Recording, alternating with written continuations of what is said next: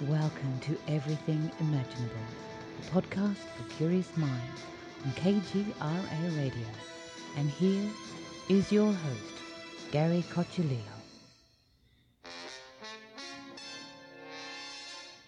Welcome, everyone, to another episode of Everything Imaginable. I am your host, Gary Cocciolillo, and today we have world-renowned hypnotist and magician Michael Mesmer. And some of you might recognize that name, Mesmer, I'm sure. Thanks for coming on. I'm glad to be here today. I'm really fascinated by your show because, as you know, too, I'm also a ghost hunter or a paranormal investigator. I call it ghost hunting. Yes. And so I really enjoy the topics that you cover. And I know today we're going to cover a wide variety, but it's exciting to be with you and to be on your show. So thank you for having me as a guest. Thank you. And you're welcome on anytime as well. Thanks. So one of the things, like I was watching you before, is following those razor blades. That's an amazing trick. Yeah, I do a thing called danger magic, and there's only a few people doing danger magic in the business to the extent that I do. Of course, David Blaine is number one, number one, way above everybody else. Nobody reaches his level. But I really enjoyed the challenge of the danger magic. And because I am a hypnotist, I'm able to achieve some of these demonstrations that others wouldn't try because I'm able to deal with the pain using hypnosis and self-hypnosis. So when I break an arrow with my neck, or I put my hand in a wolf trap, or any of the other demonstrations I do, bullet catch, it's all about managing the pain. And hypnosis does that and enables me not to be injured from the pain either, because you're able to control the blood flow and all of that. So it all interlaces together, the magic, the hypnosis, all of it. Have you ever been hung by meat hooks? You know, that's Chris Angel. And I don't even want to comment on that, but no, I have not done that. Yeah, when I think of like that pain magic, like that's the one trick that always, I thought was an outrageous one. It really was. It really is. Of course, it goes way, way back to the India fakirs and what they do. And of course, they did a lot of amazing demonstrations, physical demonstrations in that respect. And then, of course, sideshows. But most of what that reflects, the meat hook thing, is back to the Indian fakirs and what they did in India. Mm-hmm.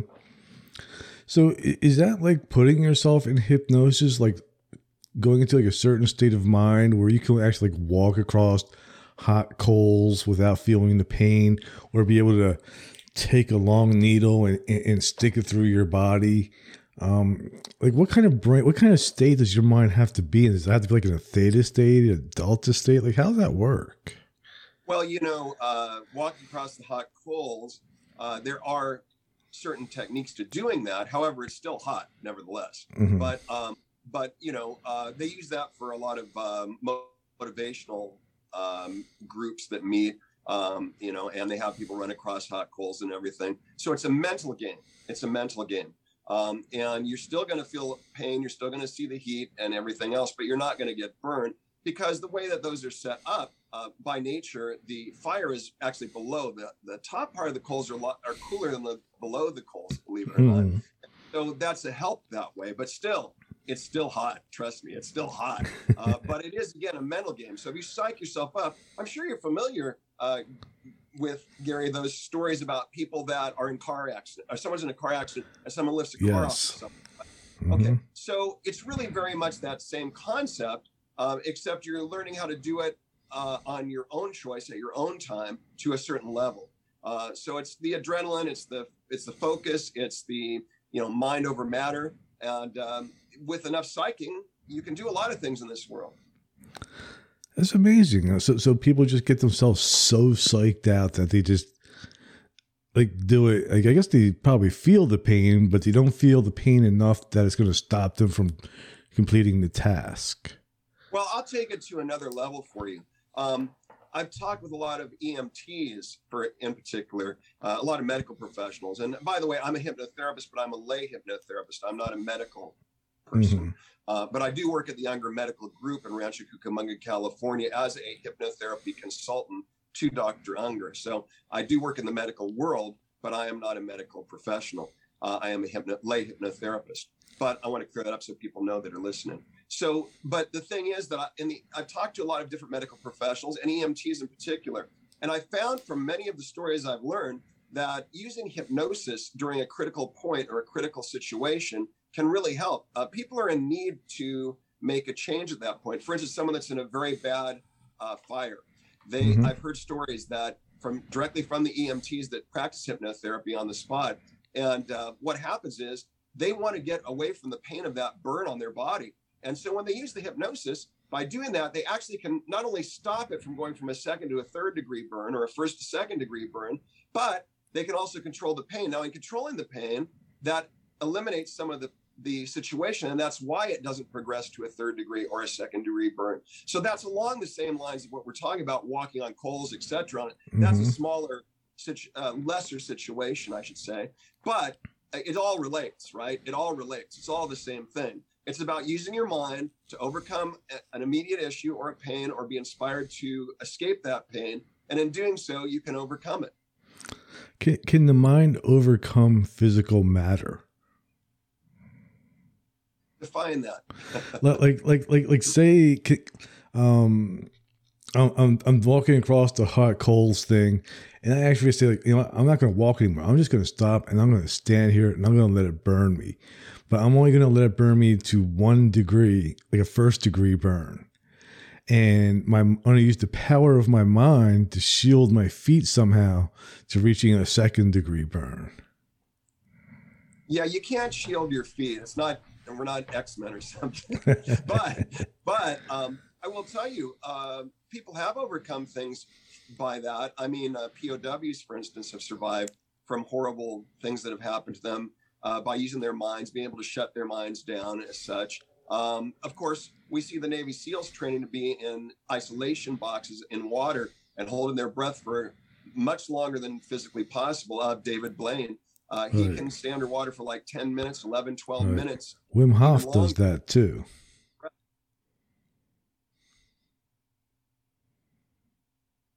Still there? Yeah, I'm here. You got me? Yeah. Yeah, I was waiting for your reply. I didn't want to step on you. Oh, no. I was just like wondering, like, what is it that Wim Hof does? Like, how does he do what he does?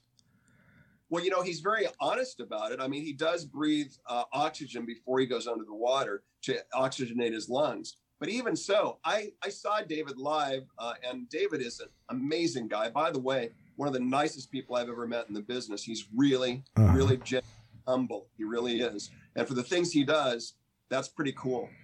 He loves his fans. So I just want to let people know that, because a lot of people say, oh, how is he? What kind of guy is he? Well, he'll come out and visit with people after show, even after putting spikes through his hand, being underwater for 12, 13 minutes. He's exhausted, but he'll still see his fans. And that's awesome. What's great about him.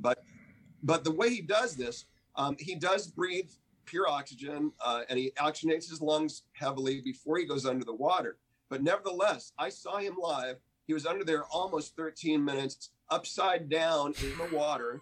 And by the way, the reason he's upside down, he learned by looking at how porpoises work in the water. When they're upside down, it makes the oxygen go to the bottom of your lungs, but which are now the top of your lungs when you're upside down, right? So it keeps more oxygen in your lungs for a longer period of time. So there's definitely science to it, but let me tell you, it's definitely your mind power and using self-hypnosis and being able to do that mind over matter, because just the thought of being in that water sealed for 12, 13 minutes, think about that. That's believable, really. And he does it every night in his show, and he is phenomenal. That's incredible. Is there a difference between like that type of self-hypnosis and meditation? It all depends. You know, it depends on your training and how you're using it. Generally speaking, meditation works more with the spirit and the conscious mind, whereas hypnosis and hypnotherapy works with what we define as the subconscious mind. Right. So they're the same road in a way. They affect your body in similar ways, but they have a different pathway, if you understand what I mean. Mm-hmm. Yeah, one's more of a conscious thing, where the other one you're activating your subconscious. Right. Yeah. Does the subconscious then therefore activate like the superconscious? Yes, absolutely it can. Sure. Mm-hmm. Wow. Yep. And does that result in like even like better abilities? Absolutely. But really, where the self-hypnosis comes into play is it helps you to sidestep the conscious part of your mind. And when you can do that, you can make a surgical change in things that affect you from when you're young. That's where it's really powerful, because when we're young, from age about 1 through 7 or 8, we uncritically accept everything people say to us, Gary.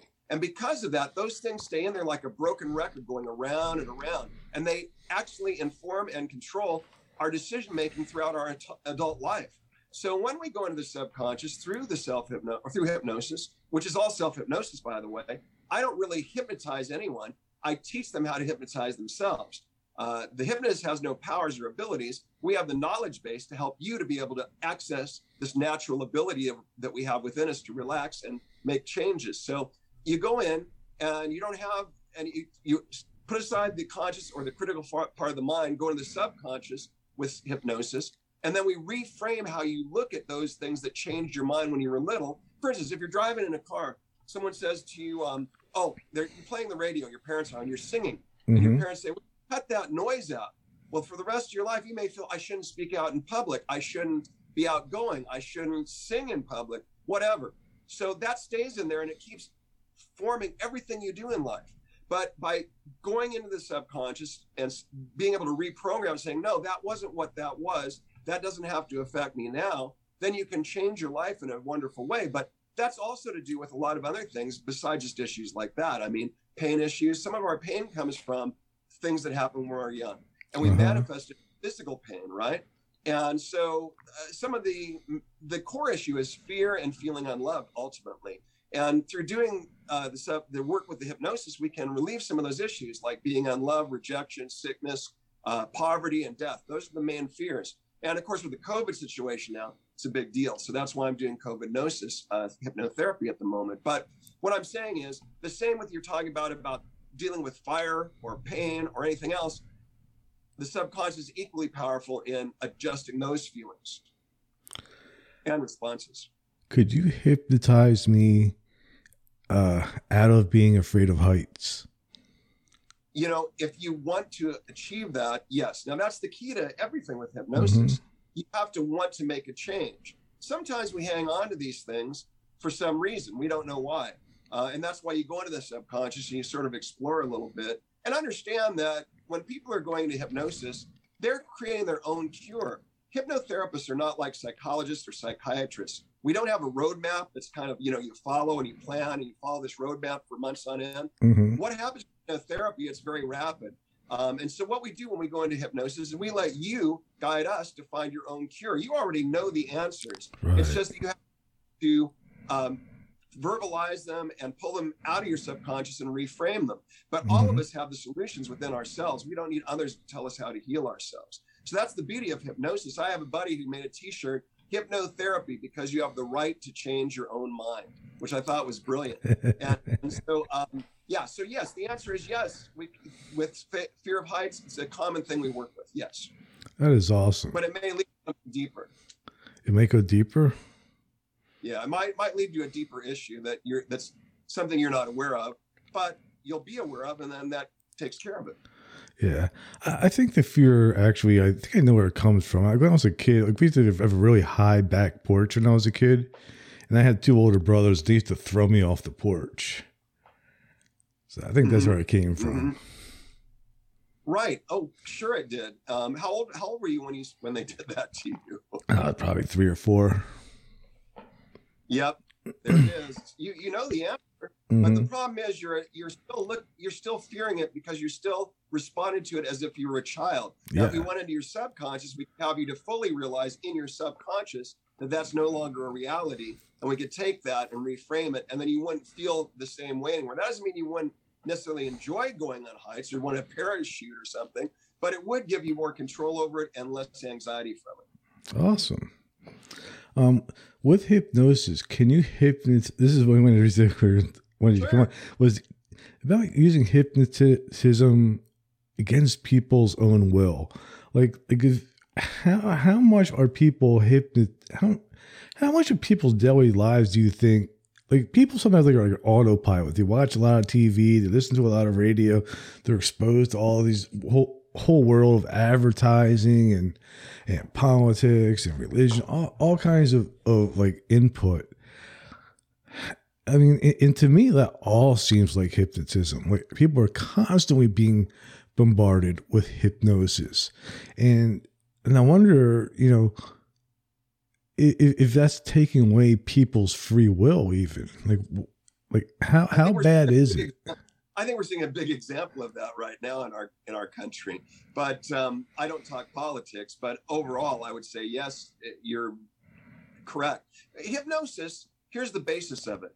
Hypnosis is open. The first thing you have to do hypnosis is open the imagination. Mm-hmm. The second thing is to create the uncritical acceptance of an idea.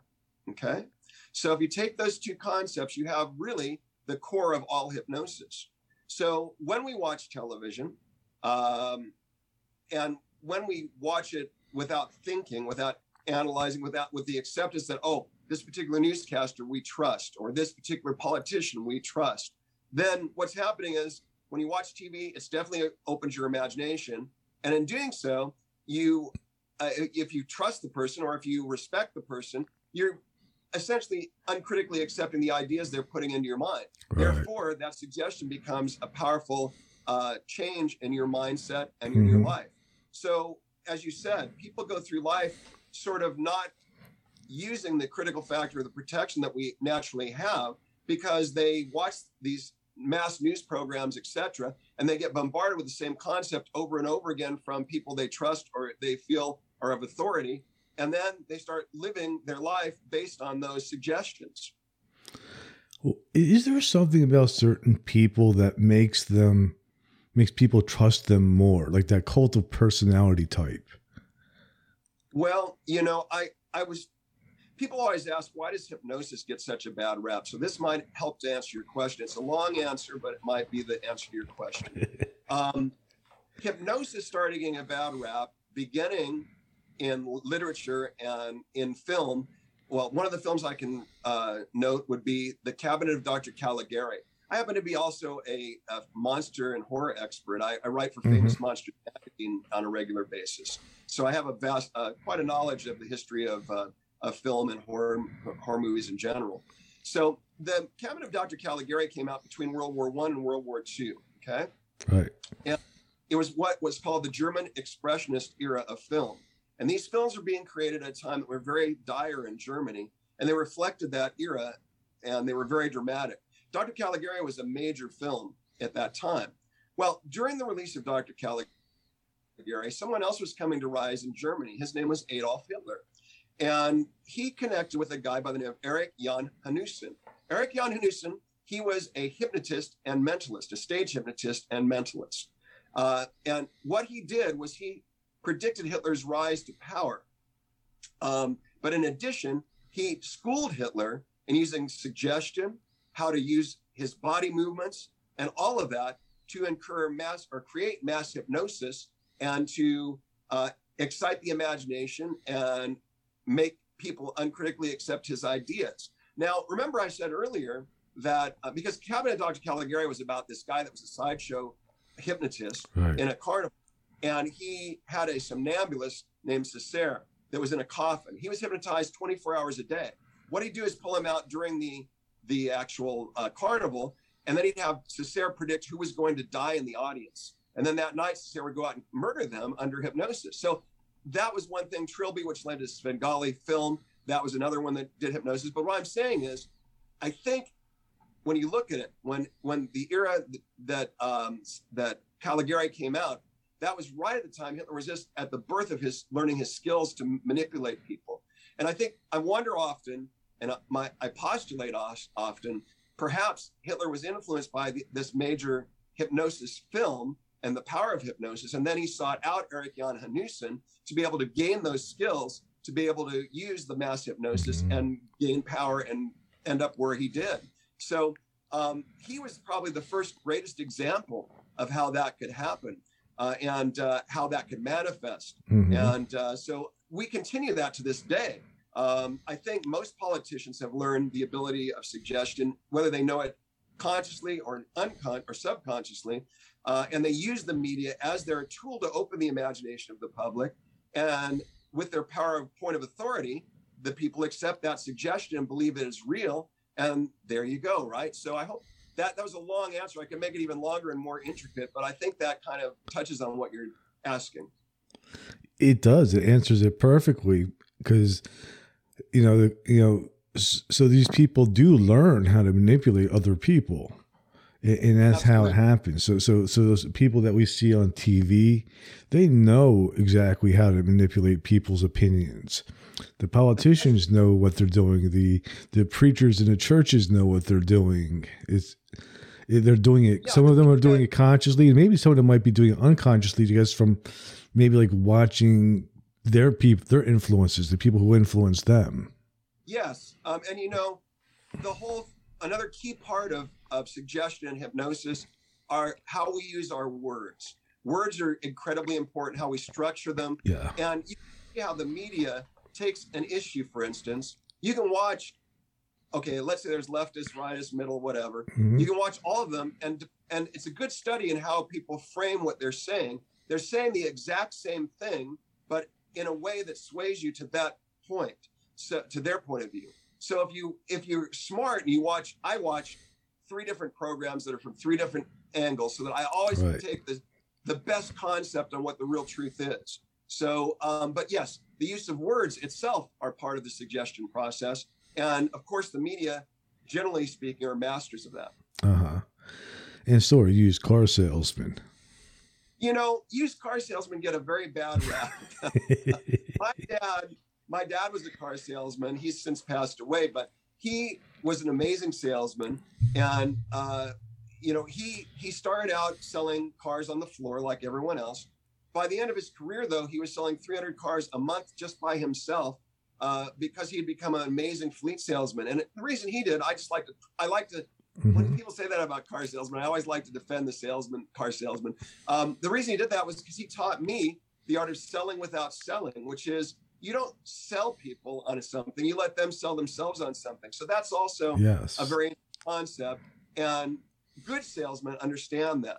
You don't do the hard sell. You let the product sell themselves mm-hmm. by letting the people sell themselves on it.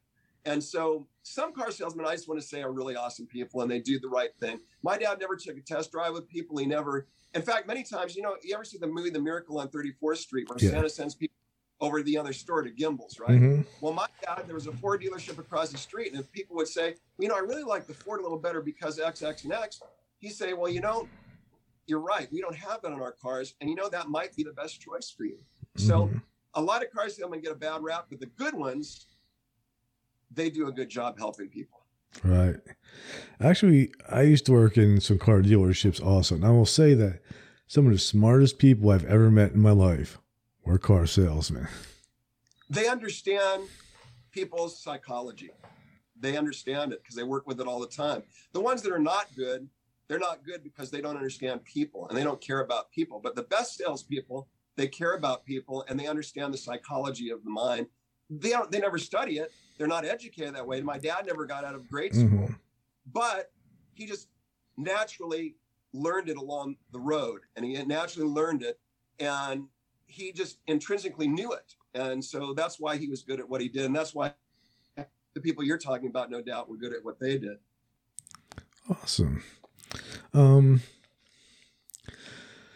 So how much in America, how much choice do you think people are actually acting on their free will versus what we're being programmed to do?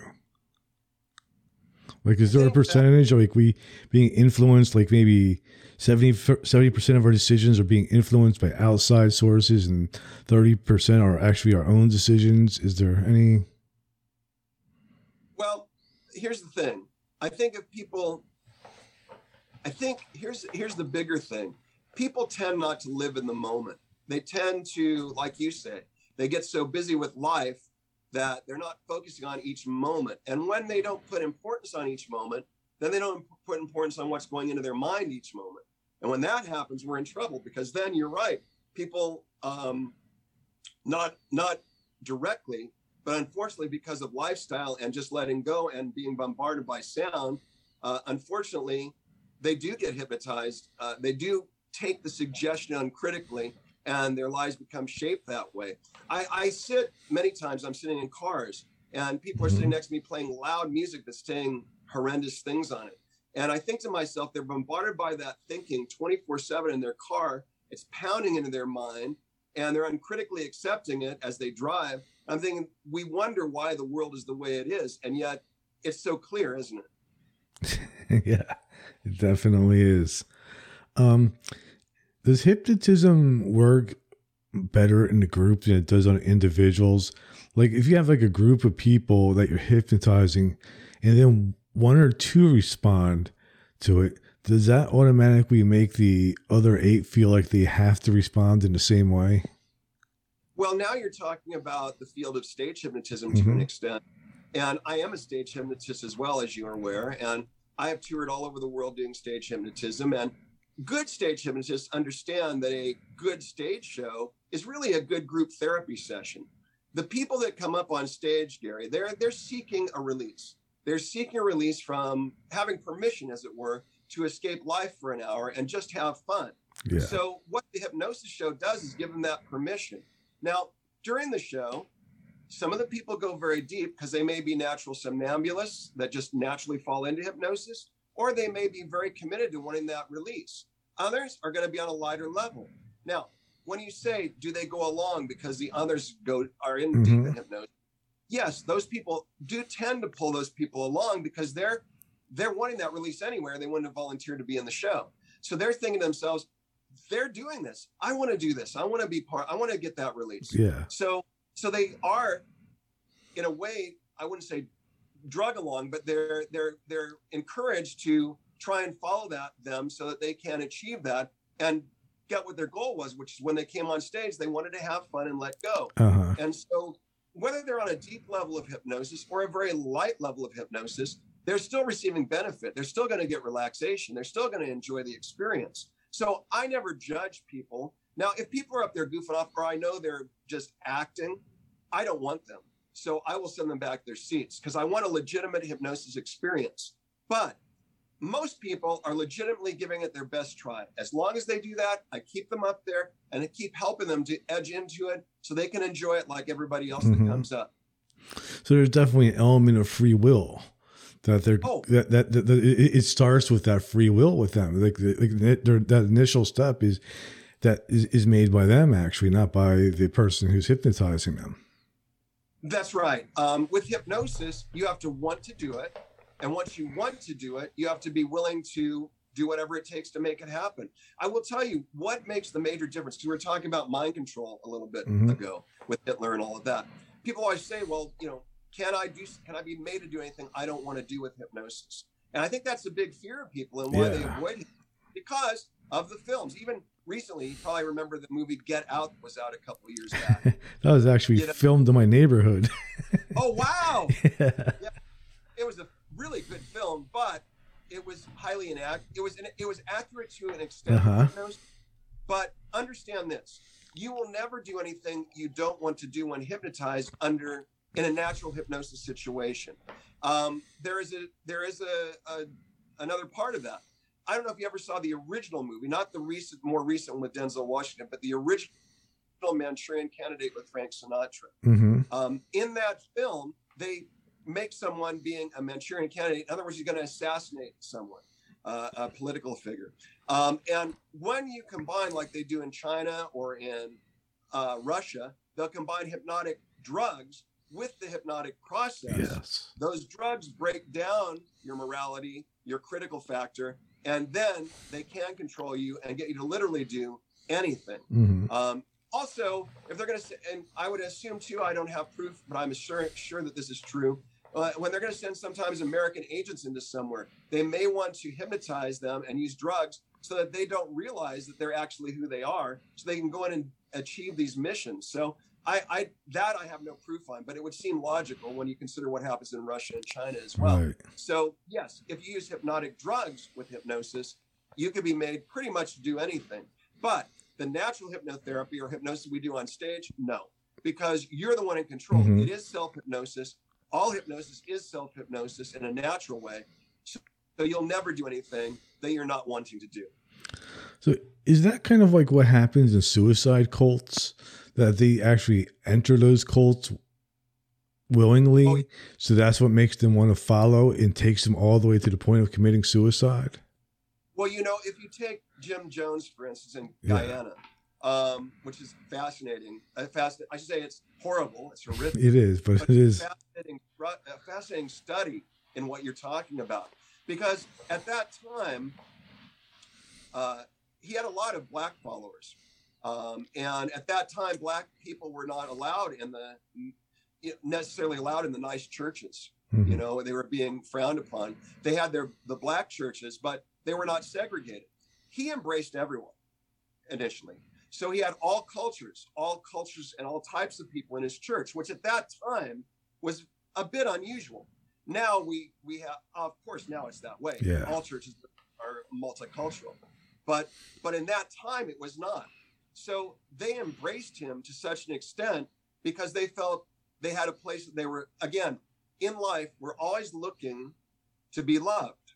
Most people that have issues, they sort of come from that point of feeling unloved in life. Mhm. He gave them a place of acceptance, lack of rejection, acceptance instead of rejection, of being loved instead of being unloved, of not having poverty because he created a place for them to live where there was no poverty. It was sort of like originally with the one in Northern California that he created before they went to Guyana, it was sort of like a perfect society where Right. you had didn't have to worry about making a living. You didn't have to work. It was just utopian in a way. Yeah.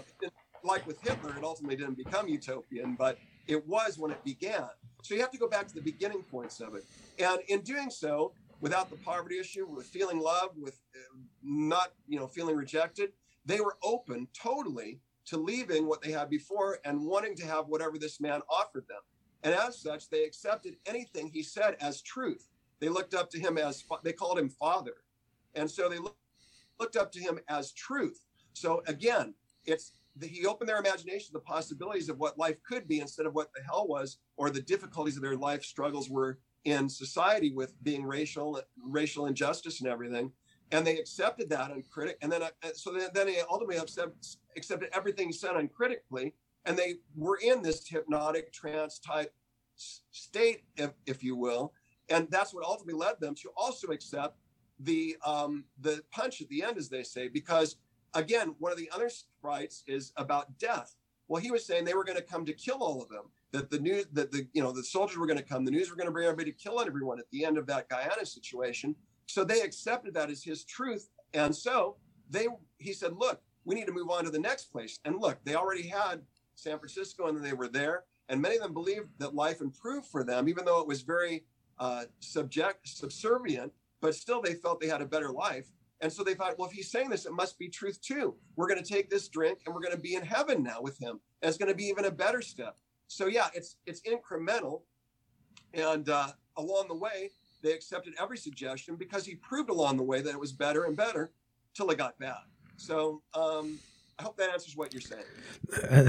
That's great. I never thought of it in that perspective, like that these people were getting what they wanted all the way up till the very end. And that's when he like sort of drops the bomb on them. But up until that point, they're getting, they got shelter, they got food, they got people that love them. They have this common bond. They have a person to look up to. Racism didn't exist in their culture. Yeah. So it was perfect to them. And it makes so much sense. And I've never thought of it in that perspective. Like, when you see it on TV, it's like, oh, these people were duped, Right. But obviously there's a whole lot more at play than just being duped. Well, and Gary, it goes back to that old story about putting a frog in a pan and the frog stays in the pan with the water because you turn up the temperature little by little till it gets boiled. Mm-hmm. And I realize along the way it's getting hotter and hotter and hotter till it's too late and it's already become dinner. Yeah. Yeah, it's crazy. So one of your other interests is paranormal, and I can also kind of see how hypnotism and paranormal might go together, because I have myself I've done some paranormal investigating, and researched the topic heavily. And I've also partaked in, seances with mediums and things like that. And, sometimes I think people go into those situations just like they do with hypnotism. They go into it with wanting to have that experience. And how do you differentiate somebody who's going into it wanting to have that experience so they are ultimately creating it for themselves, really, versus an actual experience that's non-biased or non-objective? Well, that's not easy. It's a difficult thing because most people, as you say, the people that get into that industry, like yourself and myself, we want to see something. We want to know that it exists. We want to know there's something more than just what's here on this world. And so we go into it with a very open mind. In other words, we're accepting that it's possible and it's something we want to be possible. So then, again, it's you're opening your imagination because you've heard so many stories, you've seen so many programs, and that opens your imagination of the possibilities. Then, because you want it so badly, you're uncritically accepting the idea of it, and therefore it becomes real in your mind. And then anything's possible at that point. And you can certainly imagine a lot of things happening. And a stone drops, and you think there's a spirit over in the corner of the room. So it's very hard to guard against that. And I have to do that all the time too, because I have an amazing imagination. If I didn't, I want to be a magician, illusionist, and all of that. Yeah. So it takes constant guarding to not fall into that and actually do valid ghost hunts. I watch a lot of these TV shows, Gary, and I'm sure you do too. And I enjoy them immensely. I'm sure you do too. But I think a lot of what we see on these shows, first is created for dramatic purposes to get rating. Yes. But and I'm a big fan of Zach Bagans, by the way. I love his show because I love Aaron. He's so hilarious. And I love the entertainment factor of it. But I think what we see on there a lot of the times may or may not be valid ultimately. Yes. Because they have the ratings. I like Dead Files a lot more because I think it's more, I like Steve being more of That's actually one of my favorites too. Yeah. Because he's an ex-policeman. Yes. He really investigates history. And then Amy, because they do shield everything, I feel that she's pretty realistic in what she experiences. Now, I'm not a medium, so I don't have her abilities. But if I did have the abilities that she seems to have, it seems that show is very realistic and very believable. And I do feel that she seems genuine in what she does. But I love all of them. But the thing is, you and I as investigators, we have to guard against it all the time. I just did a big investigation on the Donkey Lady Bridge down in San Antonio, Texas. I also went to the Devil's Bridge there too. But I went to the Donkey Lady Bridge, which is big in folklore. And I don't know if you know the story. Have you ever heard it before? No. Okay, so the Donkey Lady, what happened was, back in old San Antonio, they lived outside of San Antonio, south of San Antonio. And they were on a ranch farm out there, her and her husband and her 2 children. Well, some of the rich people would go out of town so that people wouldn't see them partying in those days. I just use that word. It wasn't a word in those days, but they were partying, they were drinking. The Donkey Lady's husband threw them off their land because they didn't want them there partying and destroying the land and the crops and everything. So these people, they went in town, got some thugs, came back. They literally burned down their ranch house and farm. They killed the husband and the children. But the reason she was called the Donkey Lady is that the fire actually burned her to an extent where her face got stretched. Her hands were nubs like hooves. So they called her the Donkey Lady. This bridge is right near her house, and many sightings and things have happened there. I use a spirit box on my phone. Actually, I have one. I have one on a pad too. I use night vision. I use all those things, and the EMF meters, all of that. I had some interesting things happen out there, but you could easily go really wacky and think you visualize something, but actually it was the first time on my ghost box I heard my name, which was really crazy. I had never heard my name spoken before, and they actually said Michael Mesmer. Now, what it does, it has a set of words in it, and they rotate, and it picks them up. where would they have the name Mesmer in those words? I have no idea. How would that exist? How? Because this is not the one that works off the radio. It works off, they take thousands of words and they put them in there, and they just rotate until they catch. Yeah, it's not like a word that people use every day. Yeah, so how would you have Mesmer pop up? It said Michael in a man's name and Mesmer in a woman's name. How would that name Mesmer pop up? That really blew my mind. That's incredible. Also, I had I used the old-fashioned flashlight experiment, and when I was doing the interview with whoever was there, it wasn't the donkey lady; it was another person. I think his name was Phil or something. I can't recall right now, but it was a guy that I was talking with, and that came up on the box, and he actually responded by turning on the flashlight, and it was literally unscrewed, sitting 5 feet from me on the bridge. Mm-hmm. And when I was doing the interview, it popped on just like that. So those are things you can't explain. Now, I have no idea. The name Mesmer was just particularly incredible. Yes. But I doubt that's in that. I doubt that's in that word. The words that are in that program. I very much doubt that. So that to me was an amazing proof. But like I'm saying, these people that their backs are scratched by demons and all this stuff. I'm not so sure. I'm not a demonic expert, so I can't say, that's not my thing. But I've never found, I don't know about you, but I've never found ghosts or spirits to be evil or damaging. I haven't either. No, I found them to be, in fact, Gary, for me, I don't know, do you ever see the movie The Others with Nicole Kidman? Yes.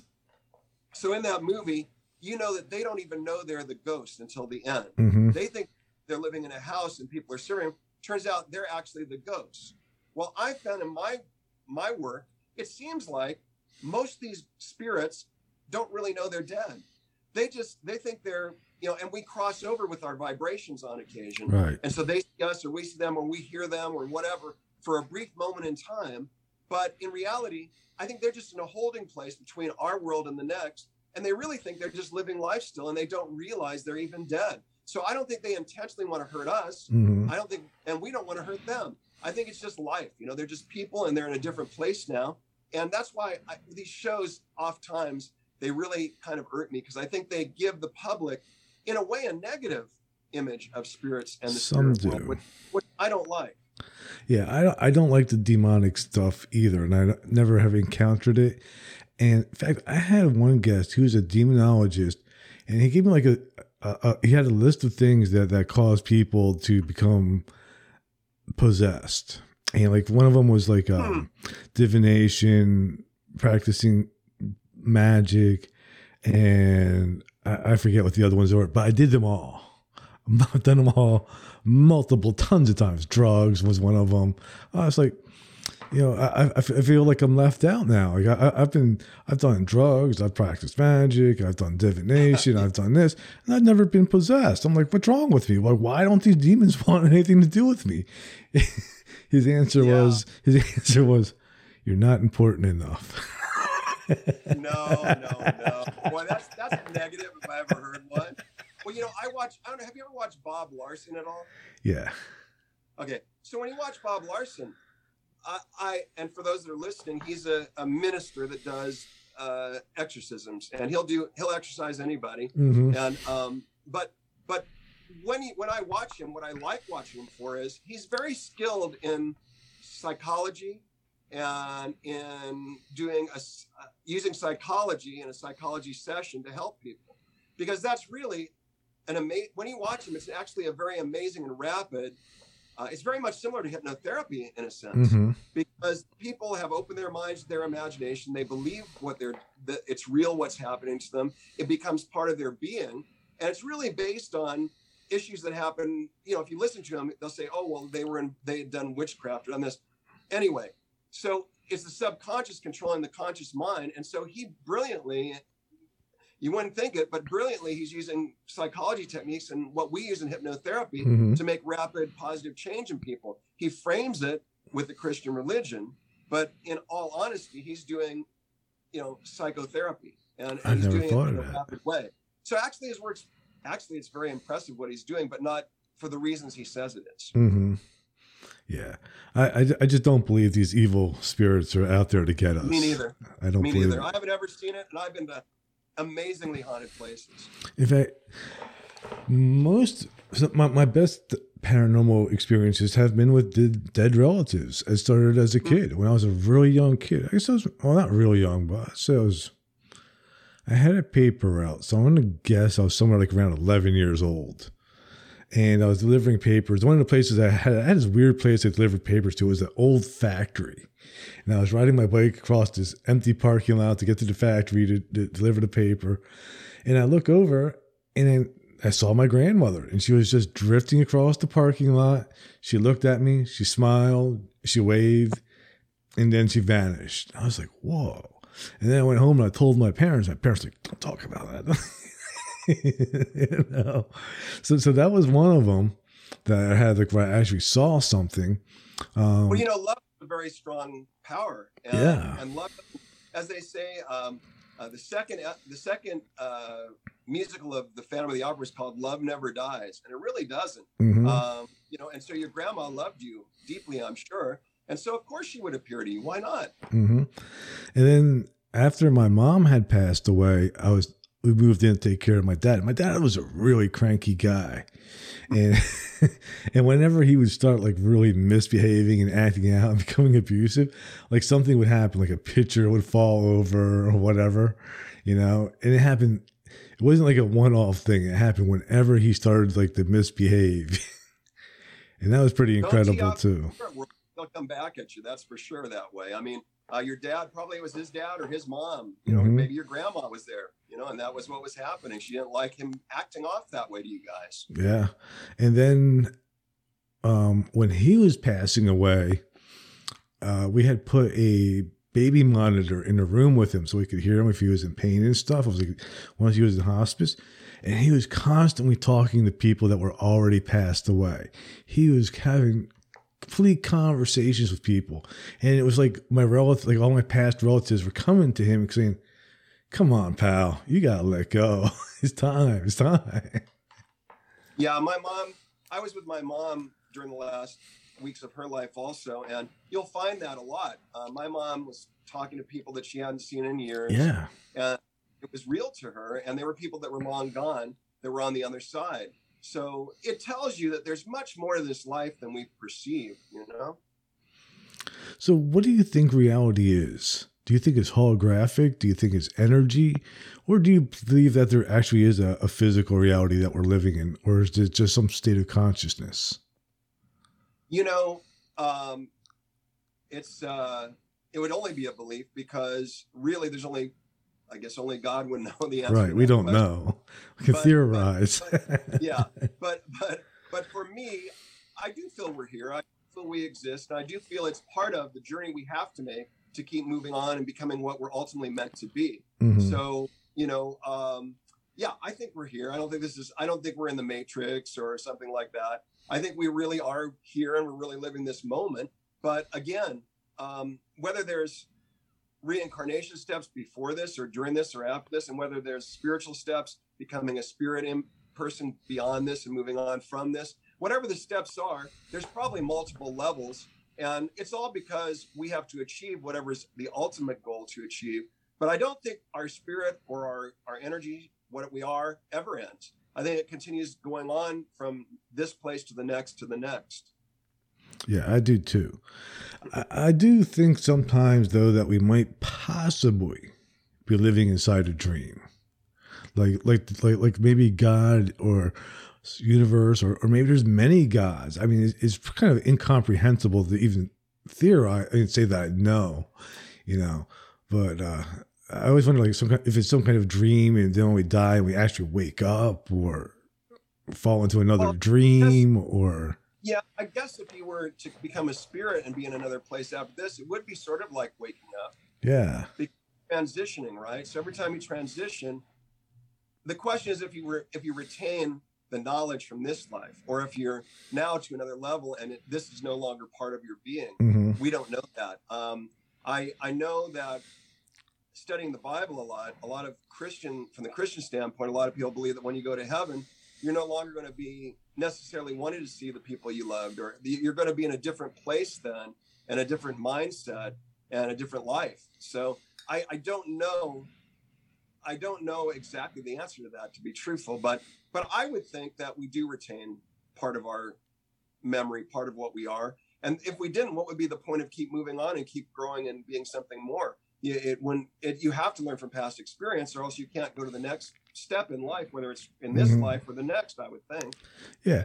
I think at the very least, we keep some of the strength or momentum that we've built up, as a continuation. Oh, yeah. How about out-of-body experience? Can a person be hypnotized to have an out-of-body experience?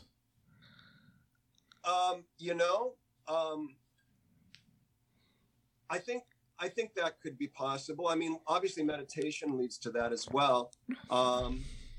The question is the definition of out-of-body experience, Is it just separating the mind from the body for a period of time so that your mind has total imagination, total clarity? Or do you really separate your body, your spirit from your body and go somewhere else?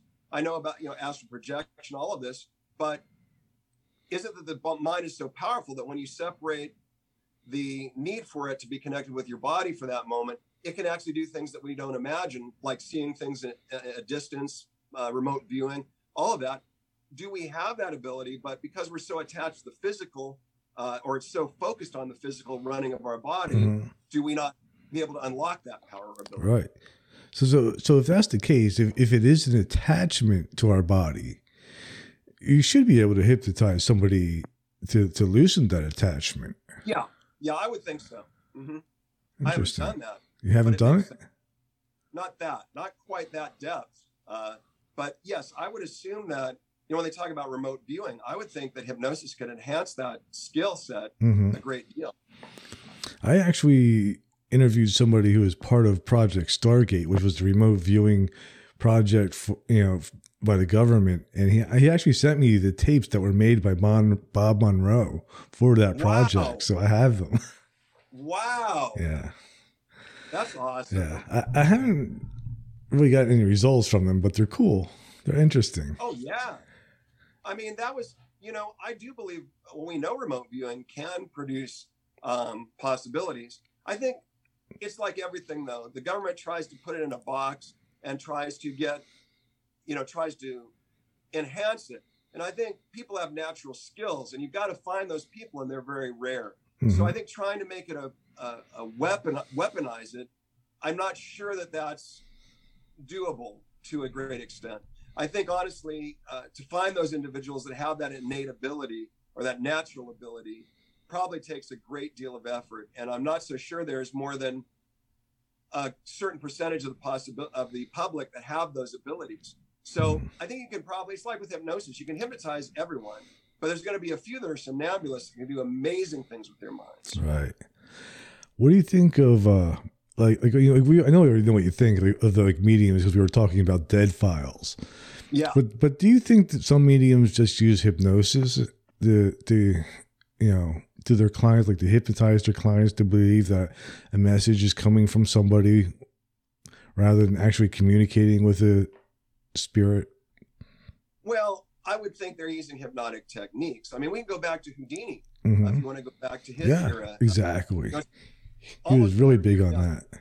Yeah. It's almost been 100 years since Houdini walked on stage, and yet his work in the spirit world, after his mother died, we should probably educate the listeners a little bit, but after his mom died, he loved her so much. He had a really deep attachment to her. Maybe some say not a good attachment psychologically, but he was so deeply attached to her, he didn't want to give her up. So he went to all the spiritualists of the time.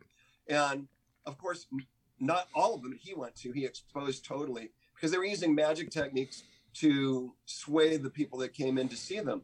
And again, it's about opening the imagination to the point where people uncritically accept the concept. And so in a way, you could say that spiritualists, mediums do use hypnotic techniques. Whether the people actually achieve a trance in that situation, that's another question. But, some mediums and people of that nature even use smells pumped into the room, different things to enhance that experience. It's very much like an amusement park, only on a small level. They're creating this experience that's enhanced by smell, sight, sound, scripting, wordage, all of this. So in a way, they are creating a hypnotic atmosphere. Those that are disingenuous. Now, Amy Allen, I think she's amazing. Right. But there are the spiritualists that you go to see that they've created this situation that's like a mini amusement park ride, and you decide to take that ride and are open to it. So then you enjoy. It's like if you go to Disneyland, you can be on Indiana Jones. You start believing this is real for just a second. For a second, you start believing the reality of it because you're so immersed in it, and the music and the action and the visuals. And you want to have that Disney experience. So you become a child again, and it becomes real for just those few moments or even a microsecond. For just that time, it's real. Mm-hmm. Interesting. How about like the occult, like magic? Do you think people hypnotize themselves into believing that magic is real? Or do you think that there is something to the occult and what they do, Well, here's the thing. It goes back to your belief systems. Mm-hmm. I believe in God, okay? And so I believe there is supernatural, because if there wasn't, there couldn't be God. It has to be supernatural. It's not natural, not in the natural world. So therefore, if you believe in the supernatural in any way, then you have to believe there's other people using the supernatural in positive and negative ways. So therefore, yeah, there has to be some kind of magic in this world, because if there wasn't, then there's nothing more, and we might as well be atheists, because there's nothing more beyond this world. So I would say that, again, it's like with Amy or anybody else. Not everybody has that ability. I don't believe you can go to school and say, I'm going to do A, B, C, and D, and now I can make a dragon appear. I don't believe that. But I do believe there are certain people that have natural supernatural abilities or connection that probably are able to do something that we might consider magic. Of course, magic in the old days would now be called science to a great extent. Yeah. I did a whole episode on how Hermeticism became science. Right. So it's a perspective thing, Mm-hmm. But again, you have to assume if there are spirits, if there's a God, which I do believe in, if there's Amy, then there has to be people that can manifest things or do some type of magic to some level. Yeah. You know who else I like as a medium that I think is really good is Chip Coffey. Yeah. That's a good call. Yeah, I like Chip a lot. I tried to get him on a couple times, but no luck so far. Yeah, I know. But no, and there's some others too out there that are legit, and they're you can usually tell the people that are legit because of how they care about the people they're working with. Yeah, that's a good one. That's the basic thing. If you see them and they're not uplifting, positive, or try to find solutions for the people and are caring with the people, generally they're not really mediums. They're people that are in it for the business. But like you see with Amy every episode, I mean, she's there to help those people, and she really feels sorry and really wants to help them out of their situation. Mm-hmm. And I think that's a good sign. That's a sign of a good medium. Yeah. I would say so far I've probably interviewed 30 or 40 different psychics and mediums, and I've had out of that many, there's really three actually that have really, really impressed me. Right. Because they're going to be talking about, helping the people find solutions. They're going to be talking about, I really felt sorry for these people. I really couldn't help them this particular time, and I wish I could have. Or, they're going to talk like that. That's how they're going to be talking. Not about their abilities and how I did this and I did that, but how did I help the people? Right. How the people felt after I helped them, and how wonderful I felt for doing that. That's going to be a sign of someone who's a true medium. Right. And some of them too, the ones that I really know are good are ones that give direct information. Yes. And others will sort of just talk in circles. They have like a circular way of talking. Yes, you're right. You're absolutely right on that. You'll see that. You'll watch them, and they'll never give complete answers. They'll never get a solution or a direction for the people to go in. It's all in vague explanations, and they they're reading people is what they're doing. Mm-hmm. They're reading them, and they're feeding off that like a good car salesman in a way. We're talking about that, but they're reading the person and they're spinning it around to make that. when you can make a connection with people so they feel you understand them, then they open up more, and then you do it more, and then you do it more. So that by the end of it, it's like, how did they know all that? Well, because it's like, again, the frog boiling in the pan.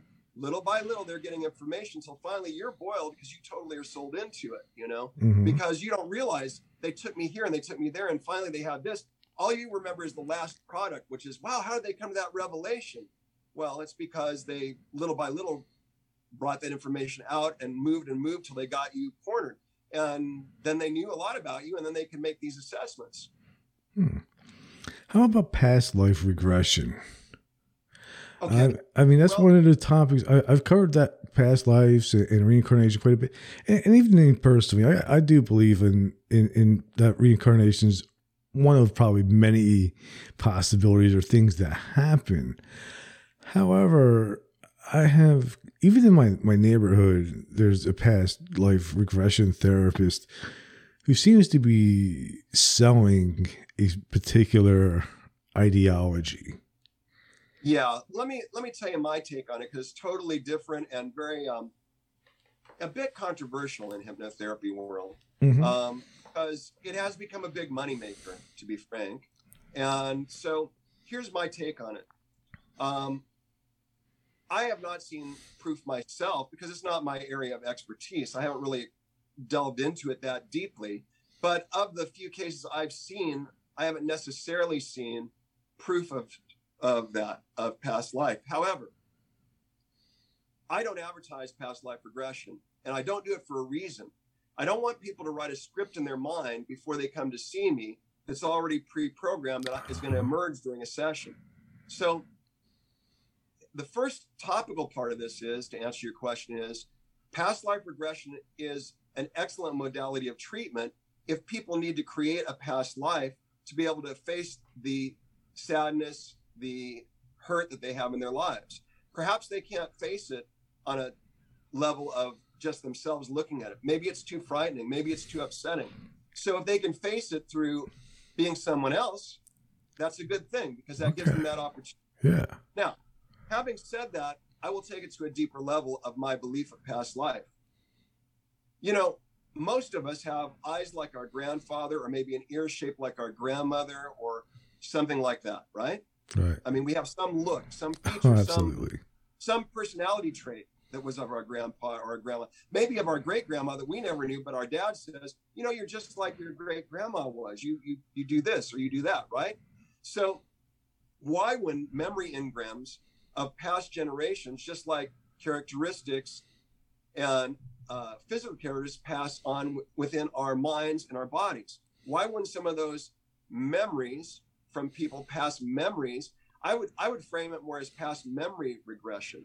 And so let's say that your great grandfather, you decide that you're the king of Egypt during a session.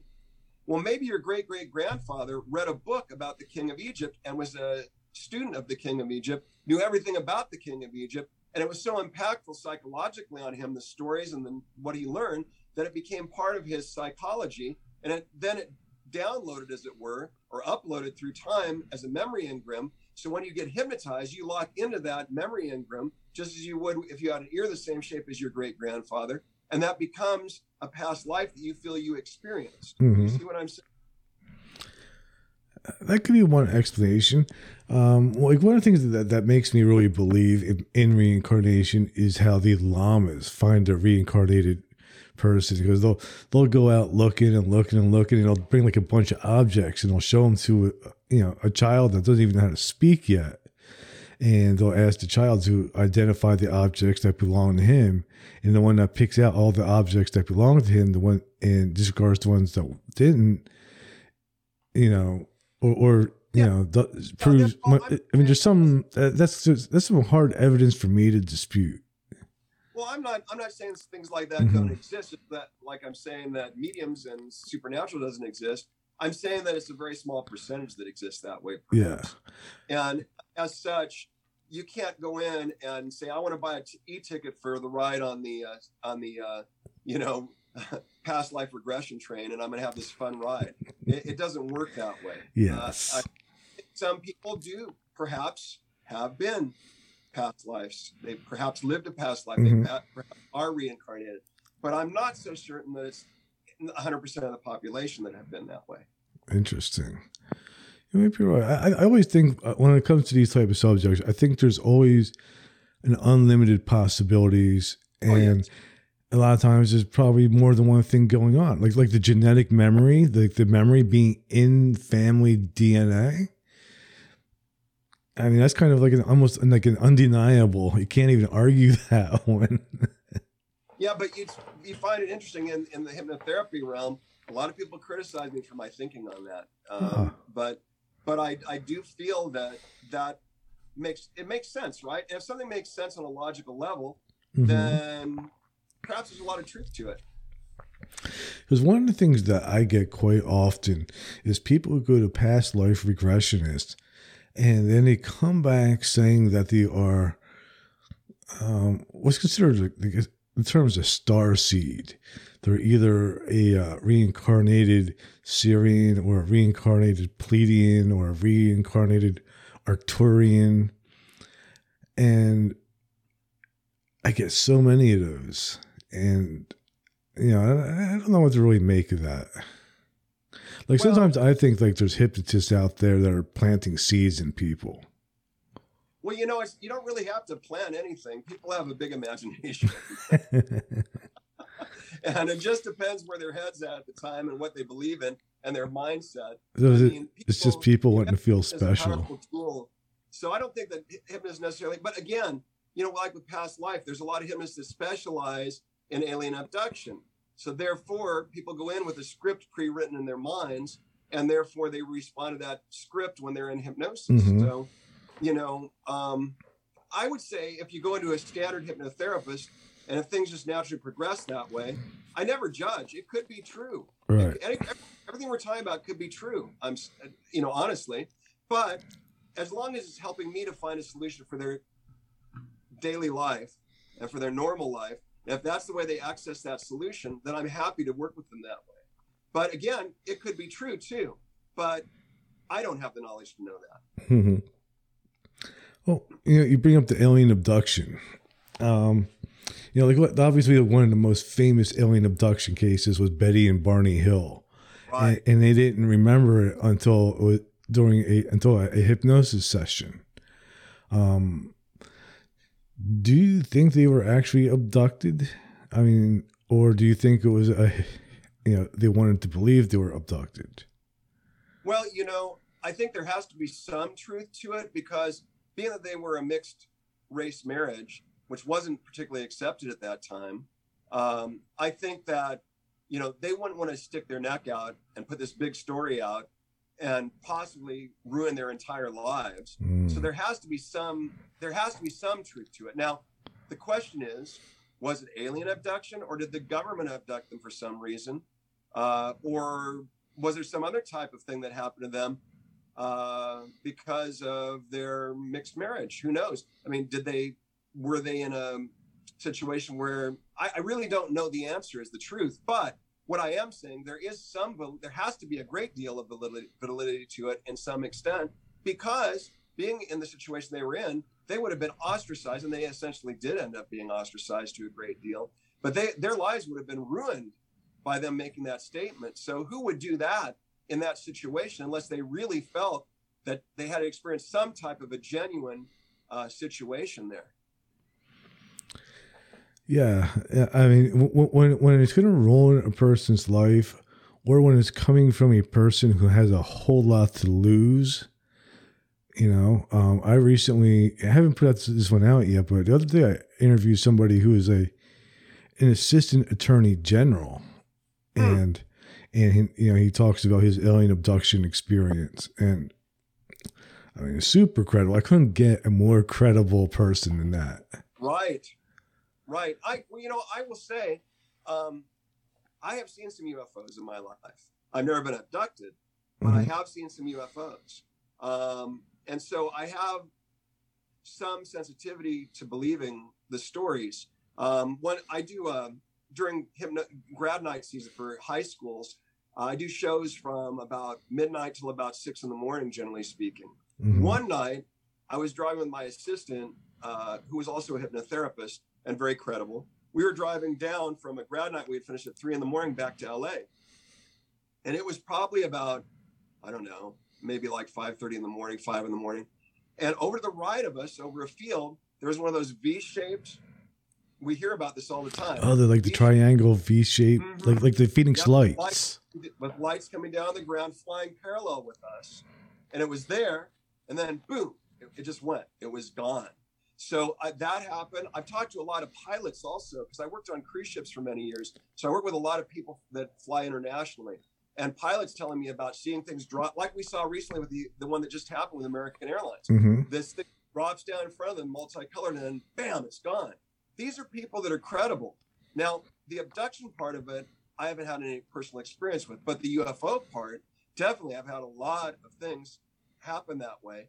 And for me personally, seeing one twice. Wow. Not the other one was a ball, and it was multicolored, green, yellow, and red, I believe. And it was flat. And I was going past actually, it was strange. I was leaving a rehearsal one night, late at night, about 2 a.m, driving over a hill. Now, on the left was a big cemetery. On the right was a place that was known to have devil worshippers, actually. And so this thing was flying along over that area where the devil worshippers were on the right of me on the highway. I went off the highway to chase it. And I went over because I'm going to chase it. I want to see what's going on. So, you would too, I'm sure. Absolutely. So I went over the hills, and when I got over the final hill towards where this valley was, where these, quote, devil worshiper type people were, it was known that it was just a known thing. It was gone. So that, I don't know if it was UFO as much as something to do with supernatural, but definitely the other one that was the triangle shape definitely looked just like the ones we see on these programs on TV that they use CGI to produce. It looked exactly like that. So, but as far as the abduction end of it, yeah, I mean, we have to trust people. We have to trust credible people. Sounds like this guy you had on is totally credible. Yeah. So it leads me to believe that, again, not all these abduction things are real, but probably a percentage of them could be accurate. Now, the question is, where do these UFOs, where do these people come from? Do they come from center of the earth? Do they come from an alternate dimension, like over in the triangle? Or do they come from space? We don't know that. We don't know the answer to that. But there is definitely something there, and there is definitely something happening. Where it's generated from, that's the big question I have. Right. That, and are there more than one species? Like, are they coming from different places? Is there a possibility like that changing color of orb that you saw over the hill?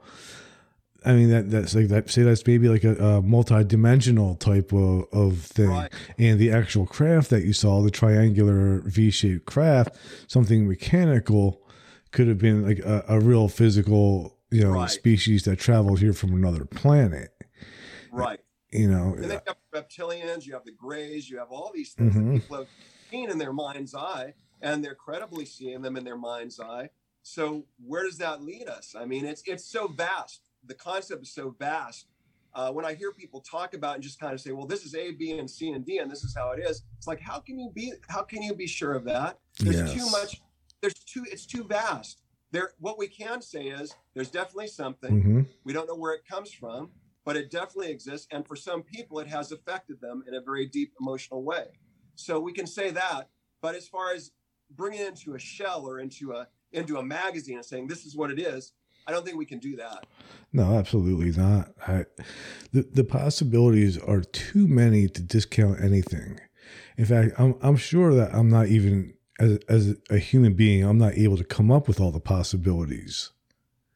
It'd be impossible. You're right. It's literally impossible. I'm probably only able to come up with maybe 5% of the possibilities. Yeah, and all we can do is listen to these other people and expand our knowledge base, and hopefully, find more and more about it so that we can get a better grasp on it and get our human minds around this amazing, concept. So what was it like when you saw that V-shaped craft? Did you chase it? It was crazy because we were actually on a major highway in California, Highway 5, going up north, going south at that point.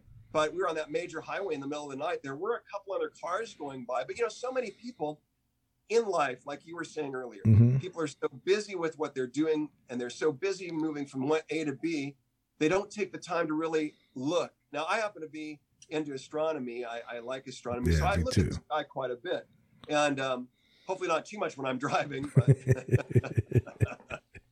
I do. And I saw it over there. I said, my partner was named Chase. I said, Chase, look at that. And so we were like, she goes, I can't believe that. And we were totally in shock because it was so clear and it was so real. And it was only about, no more than a football field away at the most, but it might've been probably 50-yard line, maybe a little bit more. So it's very close.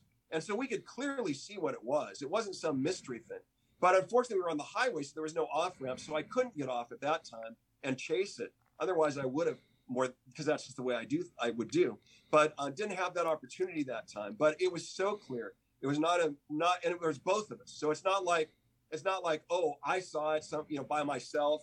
We both saw it. We both could clearly see it. We both have told many people about it. We were not asleep. We were fully aware, and it was amazing. That is amazing. Yeah, it was. Other than finding Bigfoot, that's at the top of my list. I'd love to see Bigfoot. I've been watching some shows lately, and they've been discussing the possibility that Bigfoot is an alternate dimension, from an alternate dimension, and that's why they can't find him. Well, that's an easy solution, but it also opens your mind to thoughts, possibilities, right? Right.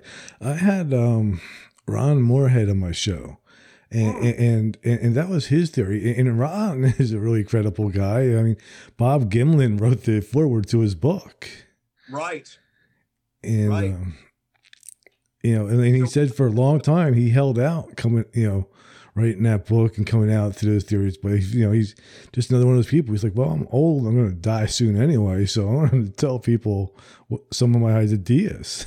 Well, and that could apply to all the cryptids to some extent too.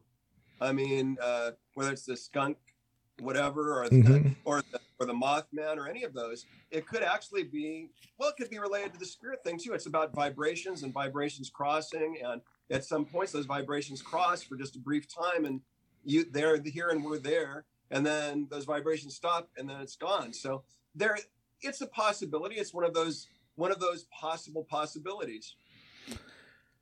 That's true too, because sometimes I wonder, like maybe we accidentally walk into their dimension, or they accidentally walk into our dimension, or it's a combination of both.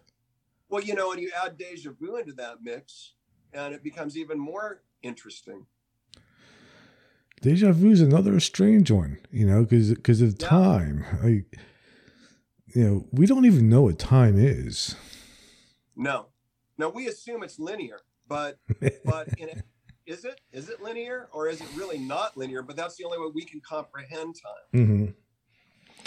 Yeah, I think that time is not linear, just because there's certain a reason why I believe some of the things, and that's because a couple of years ago I had like an epileptic seizure, and one that was like an out of body experience. I definitely was not in my body. I was somewhere else, my consciousness.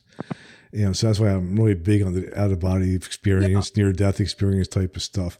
But the other part of that though is the time. I felt like I was only there a second.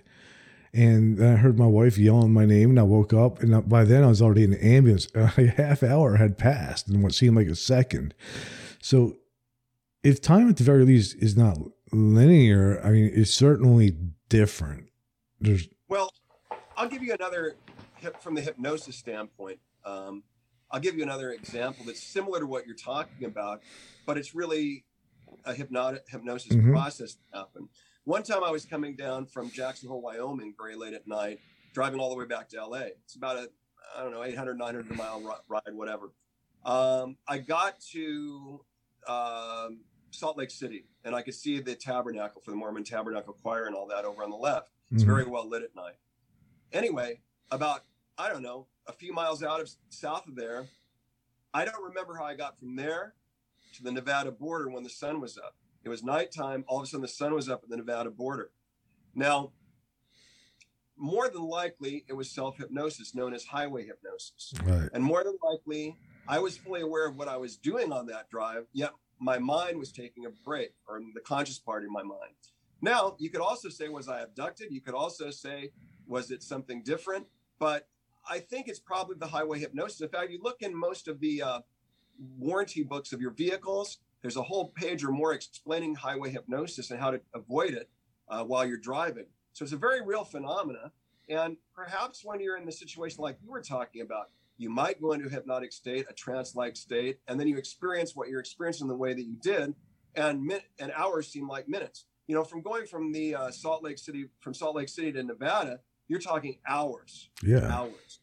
So it was probably about 2 a.m. there. When I woke up, it was about 6:30 in the morning in Nevada. Mm-hmm. And I had been driving the whole time. That's a lot. That's huge.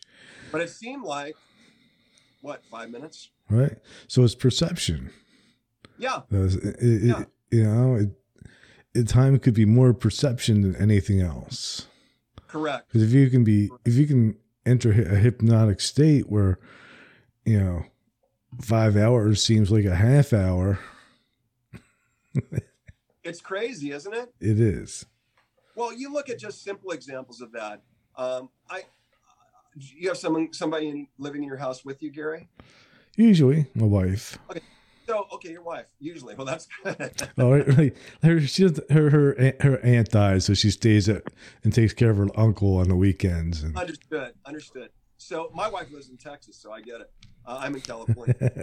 Love each other. We're crazy about each other, but we both have business interests in both different states, so we can't be together as much as we'd like. Yeah. But we wanted to be married, so I guess I have a further relationship than you do. So the deal is this. Have you ever been sitting at the TV and you're watching something you're very fascinated by, and during that time, your wife comes up to you and says something, and it's very important to her, but after that show's over, you have no idea what she said to you. Have you ever had that happen? All the time. Okay, because you're opening your imagination, you're relaxing, you're focusing, and your mind's going into that trance state. And so essentially, you're impervious to what's happening around you.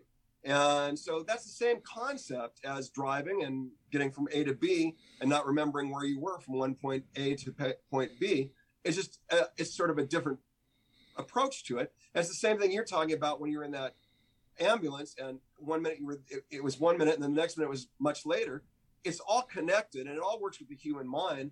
And the human mind is so powerful that we really haven't fully explored the full abilities we have. So anyway, I was just saying we've all experienced this in one way or another, in a simple way, in a complex way. So our minds are totally capable of creating this for us when we need it. It's just with hypnosis, of course, I'm able to do it on demand for people. That's the difference. But what you're discussing, I think everybody's experienced it to some minor or major extent in their life. Wow. So now when my wife asks me, why didn't I take out the trash? I can say, I was in a trance when you asked me. No. But remember, you have to want to take the trash out or you're not.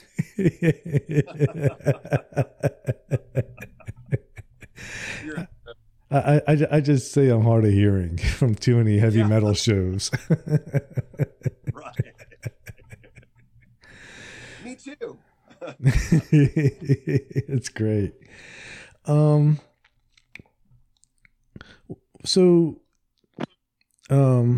we've covered so much, man. You've been a fantastic guest. You were amazing. I'd love to talk a little bit about the mental issues of the pandemic. Let's talk about that. That is what we've been talking about. Because this pandemic has had a really bizarre effect on everyone and everything. It changed the world like overnight. Yes, it did. And not in some good ways, because, I've been enjoying, I don't want to say it's totally negative, because people are so comfortable with Zoom now that I've been enjoying doing seminars all over the world. I mean, last week I was in South Africa, Berlin, Germany, and I was in England. So I really am enjoying some good things have come of it, because we've opened up to Star Trek technology, which is cool. But there's a lot of negatives aside from the mental health end of it. People think, we're getting the vaccine, everything's going to be okay. Well, for some people it will be. For some it will be. But for many, the scars psychologically we've had from this are going to live with us for a long time. And so that's, I don't want to do a commercial, but I do what's called COVID-19 hypnotherapy. And I call it the Ultimate Pandemic Relief Program, because it's dealing with the major issues, which are The first one is, out of all of them, is anxiety and stress. Right. And the second one that was caused by it is sleep deprivation or sleep issues. And the third one is confidence building and weight issues, because we've gained a lot of weight sitting at home through this thing with lockdowns. In California, we've been locked down since the beginning. I know many states like South Dakota has been open just like always, but there are many of us that have not. And as such, it's caused some incredibly difficult challenges for people. And so I'm working with helping people with that via Zoom hypnotherapy sessions. But the thing is, we have to face those things. If we don't, they'll continue to affect us, just like we were talking about at the very beginning of the program, about things affecting us throughout our lives. Because anything that's really traumatic or really dramatic will break into that subconscious, and then it'll stay there swimming around. So we really have to face these things, because there's a larger pandemic that's happening other than just the illness itself. So how do you think this is going to affect children? I mean, children are going to need something to get over this later in life. Well, it depends on the parents, of course, as always, and how the parents frame what's going on to the children. And unfortunately, most parents are so busy, as you say, with their lives going along, they don't really focus on the moments that are important with the children, because they don't literally have to worry about survival right now with income and everything. Many people have lost their work. So I don't blame them. But children are going to absorb this in a very real and dramatic way. And so it's really important for as parents to frame this in the best possible ways you can. My daughter and son are both teachers. And so they do, right now in California, they're only doing distance teaching. And so many people are down on the teachers about this. But honestly, my daughter and my son have done amazing things with the students, things that they couldn't normally do at school, creating virtual classrooms that have many, like yesterday, my daughter took the kids on a field trip to someplace up by Sacramento that these kids would never be able to afford to go. They did it virtually with a guide on Zoom, and they got to see things and experience things they would have never experienced. So cool. There's a good positives. And if you can frame that way, rather than saying to your kids, oh, I'm so sorry you can't be with your friends at school. I'm so sorry you're not at school. This is terrible. We're going to talk to the school. Instead of creating that kind of anxiety for children, say, you know what? It's true you're not with your friends right now, but guess what? Every day you're going to do things you never would have got to done if you'd gone to regular school. So it's all about how we frame things, right? It's all about making a positive out of a negative. It's all about looking at a glass half full than half empty. See what I mean? That part I can see, but I also think some kids like say grandma and grandpa get COVID and die, and also living in abusive households. I get all that. Yeah, because parents, like adults, are not handling as well either, which is affecting the children. Being cooped up and not having the usual freedom, stressing about money, not having money to pay rent, not having money to buy food. Right. Yeah, it all goes back to that unlove, that rejection, that sickness, that aging, that poverty, that death. Those issues are all part of this COVID situation. And you're right. They're weighing down the children in a heavy way because, unfortunately, parents just don't have the tools to deal with it. And so you're right. It's going to be a long-term issue, and it will affect them. But again, some things may affect them positively. And, some kids, most kids, are very resilient. Yeah. And thank goodness they are. They can, overcome these stresses, sometimes better than adults in reality, because they do have resilience. So you have to hope that there's a higher power that's making sure that things go the way they should and hopefully help people as best as possible. But that's where I come in, because I can work with all age groups. And so my little part of the world, I'm going to do my part to help people. So is that kind of like, is COVID sort of causing like a PTSD type of syndrome? Oh, absolutely. Absolutely. That's right you're right on target with that. And any issues that we have already, it's amplifying. Okay. All those issues of rejection, all those things we had already as baggage that need to be worked on. This thing's putting, gas on the fire, as it were. So it's critical, even if you don't go to a therapist like myself, it's critical to be aware of your own thoughts. I always tell people, be honest with yourself and you'll do better in life. But we tend to want to cover or put aside the things that that are uncomfortable. But it's better to face them. It's better to feel them out and say, you know what, that's yesterday. Today's another day. Tomorrow I have a new beginning. So let's take a look at that and let's see how I can go that direction and not let these things continue to be fire on the flame. But, again, you can't just run from A to B to C to D and keep going endlessly in this merry-go-round. You've got to be in the moment, and you've got to do your best to be focused on that moment. And, I always tell people, there was a saying in a Rocky movie that I love. I don't know if you remember when Rocky said, he said, one step at a time, one punch at a time, one round at a time. That's how winning is done. I met Sly a while back, by the way.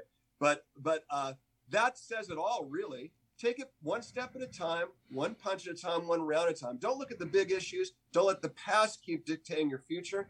Just take one step at a time, knowing you're heading to a new beginning, and figure out how to make that a better beginning. I never even, I didn't know how to, like when I started, I'm trying to think about how to put this in words, but it wasn't until I started meditating that I realized that what my thoughts even were.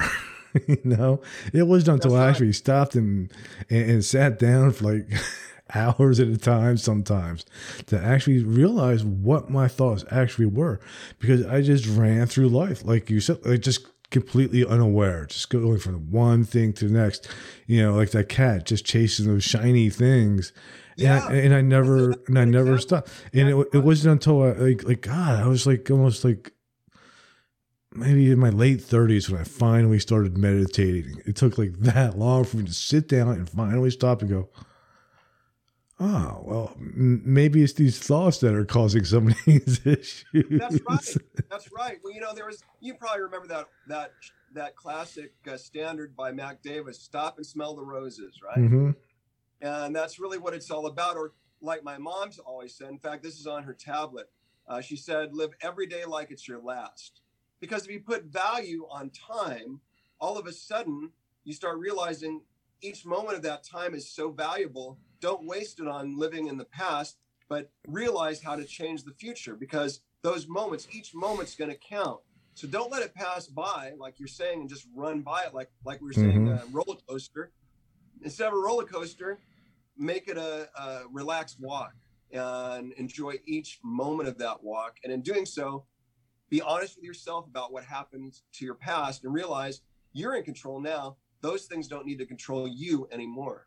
Yeah, that's huge, because and we can do that consciously. But I think what I like about hypnotism is you can deal with it on that subconscious level.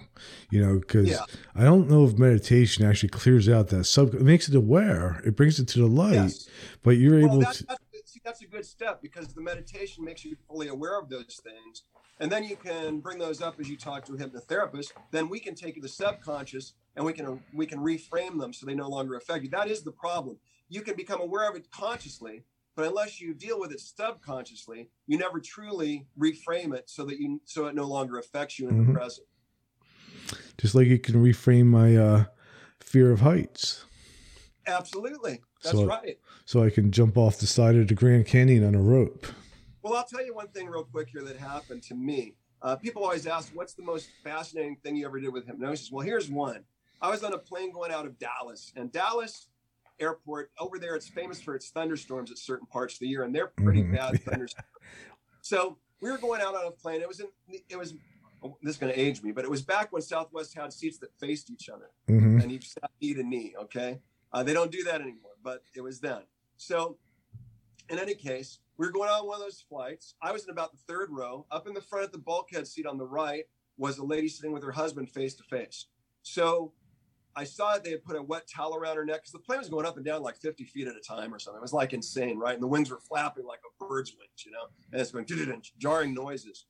So I told the flight attendant, please talk to them and tell them I'm a hypnotherapist and I could help her so she won't be suffering. So she went up and talked to the husband and wife, and they agreed. So I went up front, the husband changed with me seats. I faced her. I spent about 8 minutes with her. I did a rapid induction. And by the way, you can go into hypnosis very rapidly, unlike what most people perceive. But anyway, I did a rapid induction.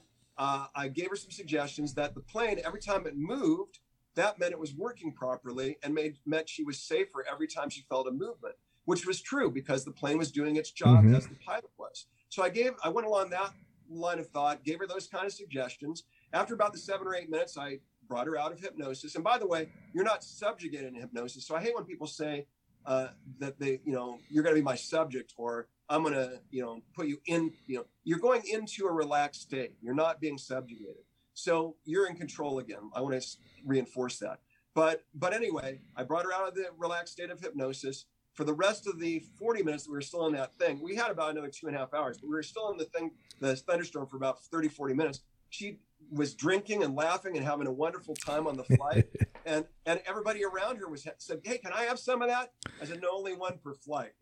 But the thing is, that's how quickly. Now, again, remember what I was saying about the EMTs a while ago. Mm-hmm. When you have an immediate need for a change, you're open to making it happen, and it happens rapidly. So that is an example of what you're talking about with your fear of heights. I mean, for instance, if you were trapped on the edge of the precipice and you couldn't go anywhere, you'd want to figure a solution real quick. So you'd be very open, so we could quickly do it then. But in any case, that's one of the examples that would fit what you're talking about. All right, so I'll bring you with me. What's that? I'll bring you with me. Bring me with you. Yeah, all expenses paid. When you mentioned the rapid induction, I had taken, I don't know, a course somewhere where like this guy would like induce people simply by tapping. Like you tap them on the arm, they're going to focus on that tap, and during that second when they're focusing on a tap is when he's able to give the subconscious a suggestion. Is it really that simple? Well, some of that's NLP work too. Mm-hmm. So it's kind of what you're explaining to me sounds more like a mix of NLP and hypnosis. But yes, I can. Okay, I'll tell you an explanation. One of my inspirations in life was Bruce Lee. Okay, I love Bruce because he was uniquely talented in his industry. Yeah, and amazing, amazing at what he did. I was fortunate later on to do a movie with Chuck Norris, and I didn't, and so I sort of connect with Bruce in a way because I did martial arts for many years. I did a movie called The Octagon. Chuck's a nice guy, by the way. But in any case, Bruce, when he was on the set of his final big screen film, his first big screen international American film, Enter the Dragon, people always challenged him on the set because they wanted to get some of his fame. They thought if they could be seen publicly, some of the extras would walk up and choose him off to a fight. So he'd fight him. He'd fight any comers because he grew up on the streets of Hong Kong. So he would take any oncomers, and he would always beat them because he was the best, right? Right. But they would challenge him on the set. Well, much the same happens to me as a traveling stage hypnotist. A lot of times I'll be in a McDonald's or I'll be in a burger joint or something or a Mexican restaurant, and someone will come and say, we saw your show. Can you really hypnotize people? Blah, blah, blah. I got a friend here. You show me, you hypnotize them.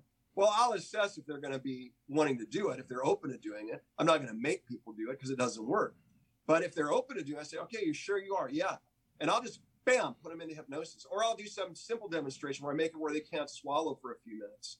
Things like that. So I take all challenges just like Bruce did, only with hypnosis. So yes, the answer is, you can use techniques to slide. In fact, when I work with certain ethnic groups, like Asian groups, mm-hmm. Asians tend to have an analytical mind. So you can't really use the standard fractional or slow relaxation techniques that you normally use to hypnotize people because it just doesn't work with them. Their minds work quickly. They think in numbers instead of words more. So what I do is I do rapid or instantaneous induction with them. It's a necessary tool to use with them because that's the only way they'll be able to access hypnosis. Mm-hmm. How about the watch on the chain? Okay. Well, that's traditional, and there's a reason for it. It's a fixation point. You can use a candle. In the stage show that I do, I use my eyes as a fixation. Mm-hmm. So whether it's a watch on a chain, whether it's a candle, whether it's looking at my eyes, whether I have you stare at a stuffed toy on the stage, they're a fixation point. What it does is it focuses you, it tires out your eye muscles, and it helps you relax and go into the hypnotic state. Interesting. How about the spinning spiral wheel that I used to see in those movies in the 1960s? I use that a lot in my show too. And the magicians use it too now because they've learned about it. And sometimes even a juggler will use it. What it does tire out your eye muscles, and it does make an ideomotor response with your eyes. So it's an automatic in a sense. But when you add hypnosis to it, right? When you add hypnosis to it, it heightens that response and it's more powerful. So we use that also to hypnotize people because just like it's even more powerful, of course, than the watch or anything because it draws you in, draws you in. Right? Yeah. So that draws you in, you focus in, it opens and that helps to open your imagination in a very rapid way. And then you add the suggestion, the hypnotic suggestion abilities to it, and boom, so it's all part of the same story. They're all different avenues that lead to hypnosis, but essentially what they are is they tire your eye muscles out, they relax you, and they make you focus. And then you're open to suggestion, and they open your imagination. That's the other thing. Wow. One last question before we wrap this up. Hypnosis apps, do they work? Yes, they can for the same reason, because again, you have to want to do it. Mm-hmm. You have to place yourself in the place where you can do it, right? Like a quiet place. And then you have to focus in on what they're telling you to do. I have audio hypnosis that I actually, when I do my COVID-nosis sessions, there's 4 sessions altogether. You don't need more than that. And because hypnosis works rapidly. But after every session, I give an audio download.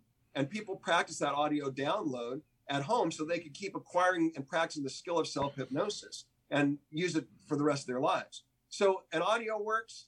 I can do hypnosis by the phone. I can do it by Zoom, but also those apps work too, because again, it's self-hypnosis and I'm not gonna say all of them are good, but I have seen a couple that are really well put together and they basically work on the same basis same principles that we use for therapy sessions. So yeah, they can work and they work fine. And by the way, there's no downside. You will never stay hypnotized unless you want to. So you'll come out now. People are scared, if I use this app or I use this audio, will I be trapped?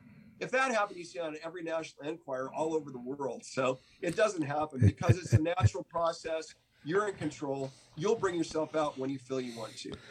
Well, that's good to know in case I ever do like a weight loss hypnosis. I still want to be able to like ice cream. Well, you know what? You can't make people not like something. First of all, they have to want to lose the weight and be committed to it. And you always have to, with self-hypnosis, even add nutritional changes in your diet. You can't just continue on the way you are. You have to say, I'm committed to making this choice, and then make some choices. I help people all the time make dietitian choices because they need to do that along with the hypnosis to make the whole thing work. Yeah. How about quitting smoking? Does it really work for quitting smoking? Because quitting smoking for me, I didn't use hypnosis, but it was a nightmare. Yeah. Well, the great thing about hypnosis, first, yes, it works beautifully. It's been worked for decades for that. But secondly, you mentioned about it being a nightmare because of the, getting off of it. Mm-hmm. The great thing about hypnosis is it works with anxiety and stress, right? Right. And also weight. And those are some of the key factors with stopping smoking, gaining weight and having anxiety. So I give you tools along with the hypnosis to deal with those, as well as the weight, as well as the anxiety. Mm-hmm. And so it makes it a smoother transition. But you're right. Anyone who really wants to quit will quit. But the question is, do you want to go cold turkey or do you want to use hypnosis and hypnotherapy to make it a more comfortable and easy transition? It's probably what I should have done. Can it work with other addictions too? Like, let's see, what's the worst addiction? I'll say heroin.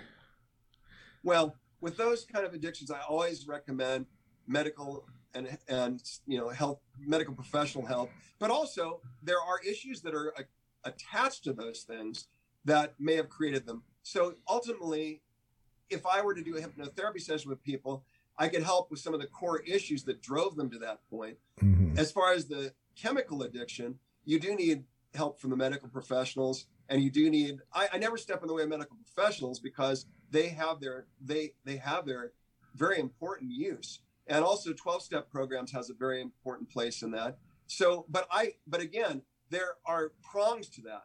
So I can help with the subconscious issues that have sort of drove them to that point, right. But they're going to need help with the other aspects that I just mentioned. Right. So you don't deny like the fact that like some of these problems are just multifaceted and are going to require other areas to be addressed. Oh, hypnotherapy Absolutely. is just a natural relaxation technique that we can help ourselves heal with, but I only work with the mentally well people. Mm-hmm. I don't work with mentally ill people, and that's a big distinction.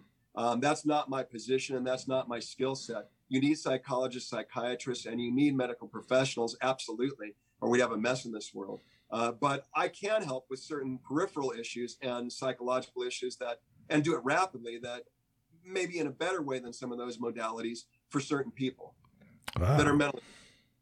That is awesome. I didn't realize that hypnosis could be used for so many things. I had interviewed one guy, and his specialty was hypnotizing. He was a fertility hypnotist. He hypnotized women so they could become pregnant. Oh, yeah. Yeah. Because there's a lot of anxiety and stress issues involved with that as well, right? Yeah. And also, again, Gary, you go back to the basis, the criticism being unloved, the sickness, worrying about, having a baby, maybe you're a professional and thinking about how it's going to affect your body, even the poverty, maybe losing your job or not being able to make the same income, or even death. All those issues, those core 5 issues that I discussed with you throughout the show, they apply to that as well. So if you can go back and help a lady to be able to release those issues from her subconscious, she'll be more relaxed and able to have her body function in a more excellent way. And in addition, hypnosis is great for blood flow and all of that in the body. So I know it sounds crazy, but even like breast enhancement, it's fantastic for, because you can, just like we do surgeries, okay?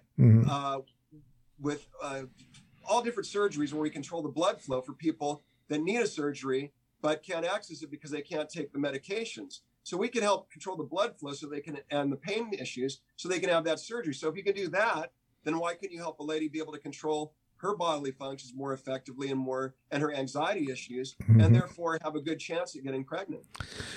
How about like for pain management? How well does hypnosis work with pain management? Like, can that really help reduce like the use of like like opioids and stuff like that? It can be a big help because your body can control a lot of things. I work with clients, and I use the word clients because I'm not a doctor. I don't use the word patients.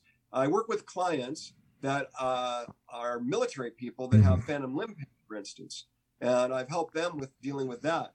Now, it doesn't mean you can get fully off the pain meds. It doesn't mean you can fully get away from it. But, Dr. Unger, who I work for at the Unger Medical Group, he likes alternative modalities of treatment. So he'll use everything from acupuncture to hypnotherapy to sort of tame down that situation. Yeah. So you might still need medication to some extent, but maybe you don't need to have the extensive medications that are tearing your body apart, because you can use these other things to be topical and aid with that medication and make a whole package.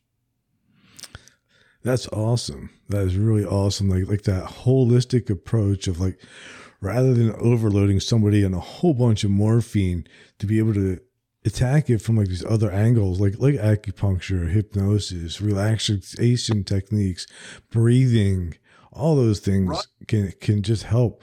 And then save that person a whole lot of problems probably later on from like the overuse of, certain drugs that are not good for the body. Well, I'll tell you, even if you get rid of 25 or 30% of that pain, the meds can go down quite a bit. So you combine all those things, and that's a reality. It's really a reality. It's not just a philosophy or a belief. It really works. I mean, if you take acupuncture, acupressure, you take hypnotherapy, you put them all together, you do exercise, you do everything necessary, you will be able to get down on those meds. It's a fact. Wow. So before we wrap this up, where can my listeners find you? Okay. Well, if you're interested in my hypnotherapy, my website is, and I'm sure you'll put this in the notes for the show as well, but it's Covidnosis, COVIDNOSIS.weebly, WEEBLY.com. And if you just want my shows, you go to mesmer.weebly.com or Danger Magic with a K on the end, one word.com. And then if you just want to get a hold of me directly, it's my email is hypnomesmer, HYPNOMEZMER @hotmail.com. And if you mention that you saw me on Gary's show, the name of the show, I will give the first 10 people to contact me a free download of a relaxation audio. Oh, dude, that's awesome. Thank you. Sure. My listeners will love that. Great. And so make sure you email me all those links so I can add them to the notes of this episode so people can go and check out all your sites and take advantage of that offer. Yeah, I'm sure I have your I have an email from you, so I should be able to respond to that. All right. Fantastic. Well, thanks for being on. This was a great interview. My pleasure. You know, you're an awesome interviewer, and I'll tell you why. First of all, you think, which is great. But secondly, like with all the great interviewers from Johnny Carson and other people, you listen. And listening makes a great host. And that's what makes people enjoy your program too, because they want to listen along with you. And so you're the listener, and that's what makes the show great. So thank you so much. It was my pleasure because you're an excellent interviewer. Thanks. I appreciate the compliment. All right. Hang on one second, and I'm just going to play the outro.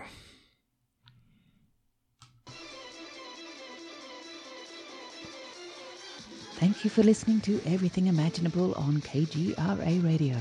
You can reach Gary at everythingimaginable2020.com or email him at everythingimaginable2020@gmail.com.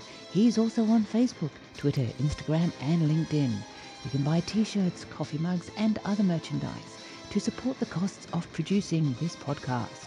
Click on the merchandise link at the top of his page, www.everythingimaginable2020.com. Oh yes, I almost forgot. You can buy his book, Enlightenment Guaranteed. It's the only book on Zen that you'll ever need, and it's on Amazon. It'll change your life, because remember, everything that exists was first imagined. Hey, if you loved what you listened to, don't forget, rate, review, and subscribe.